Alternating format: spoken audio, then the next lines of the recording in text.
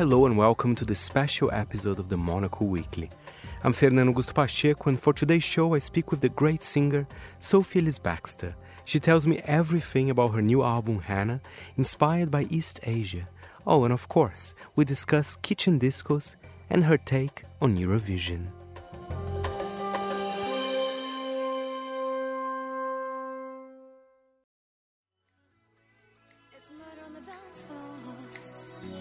You better not kill the groove, DJ.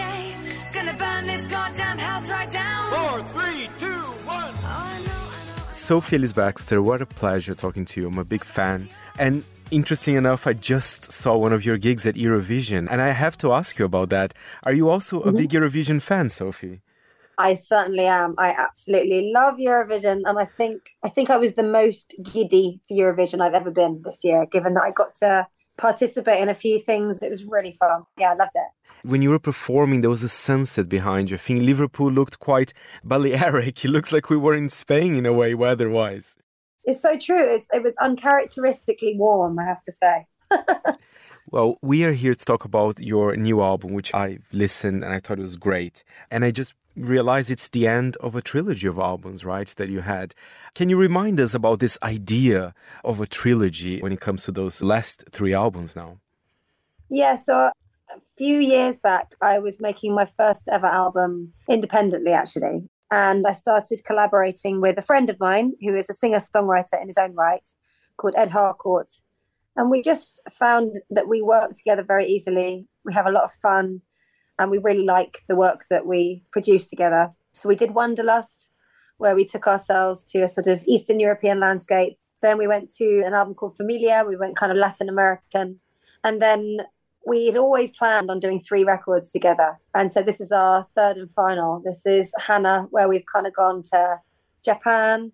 And it's actually been a really nice way to work because it makes you quite focused. And I'm sure I will work with Ed again in the future. We're very close and my husband is his best friend and I'm friends with his wife, so we spend a lot of time in each other's company. But I think we just quite liked the idea of doing 1, 2, 3 and seeing where it took us. I'm getting stronger in secret. They only see what I show them. I'm an invisible witness. And, you mentioned East Asia, Japan as well. Did it all start, because I believe you've been to Japan, like, for the first time, 2019 or 2020 or something like that, right? Yeah, it was 2020, actually, in sort of February, March. So literally just before the world tilted. So it was always going to be quite a significant trip, but then it took on extra significance.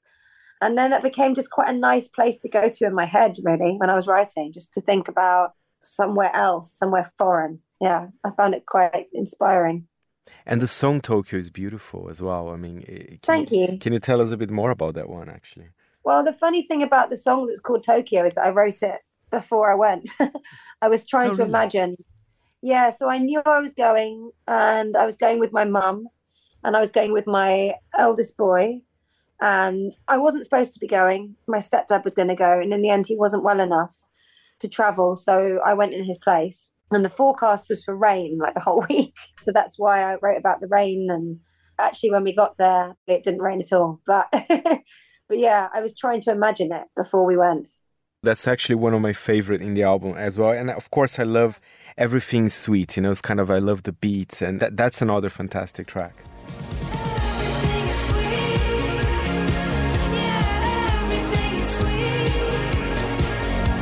Everything is sweet. It's just so nice to hear someone talk about the tracks because obviously it's still not out yet. So it's like, it's exciting. Yeah. Well, I had a little preview here, so that's nice. Good. Sophie, I mean, you mentioned that you went to Japan right before COVID all started. We need to talk as well about your kitchen disco because that was magical for a lot of fans, including myself. Are we going to see more kitchen discos or some sort of variety of that, even though there's no COVID anymore? Oh, golly. I don't know. I mean, such a sort of strange time, such a strange chapter. Even now I sort of struggle to articulate it because it was the time when, on the one hand, so many people were coming over to our house through watching the discos on phones, on the computers, on the tellies, but in real life, we weren't seeing anybody.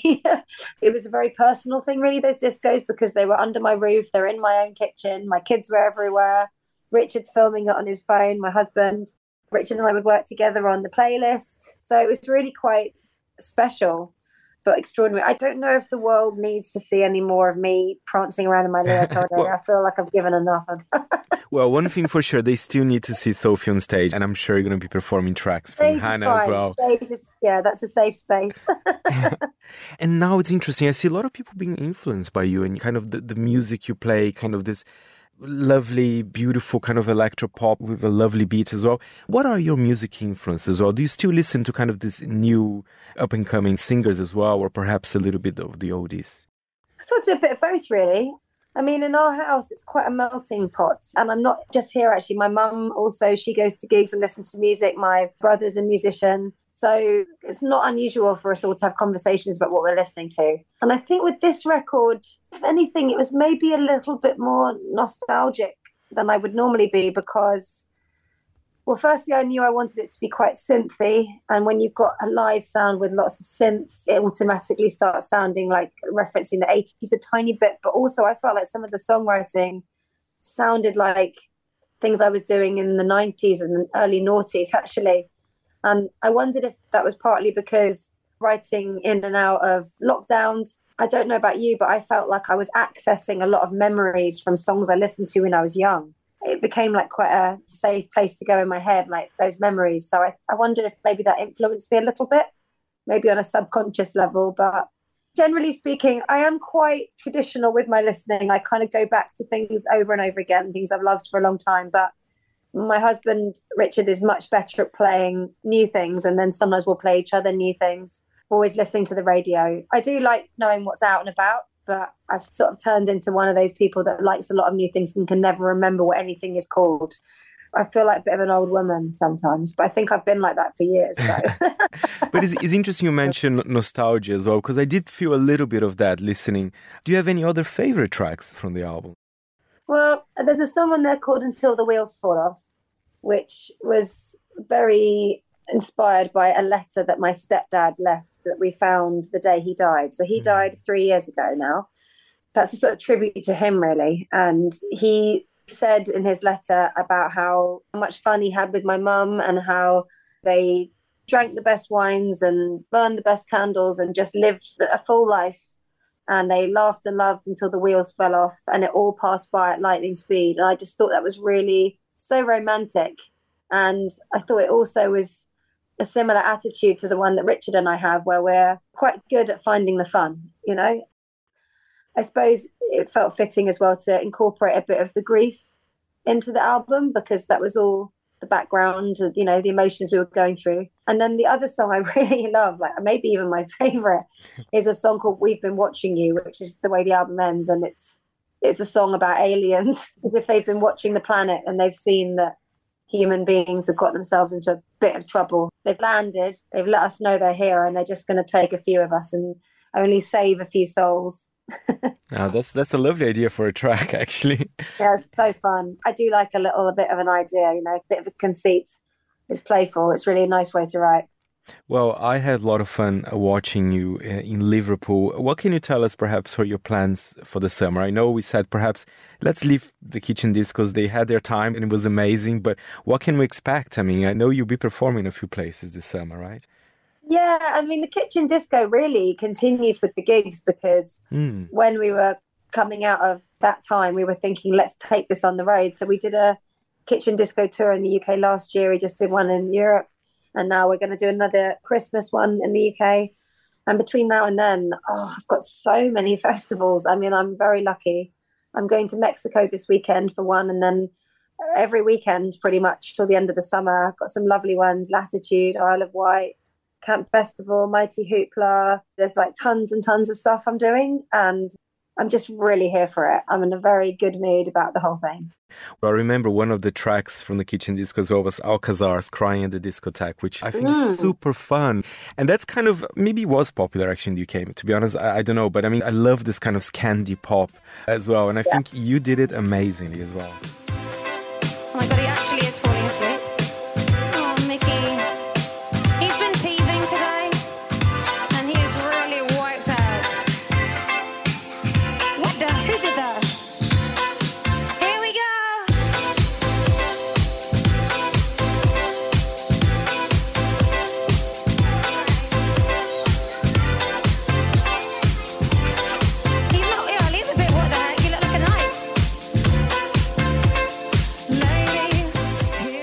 Thank you. Oh, I love that song too. I've been doing it as a cover in my set for quite a while, and then actually we did a greatest hits in 2020, and that was the single. I actually did a cover of it as a single. It's such a good tune. It's such a good tune. And your version of Like a Prayer, that's excellent. And I mean, it's well, hard it's to be the wonderful. original, but it's a very good version. Thanks. Yeah, it's in tribute to the original, 100%. I do think that's one of the best pop songs ever written. I love it very much. Amazing. Listen, Sophie, the album is great, and I think all the fans will love it. It's been a pleasure talking to you from Monaco Radio. Thank you so much.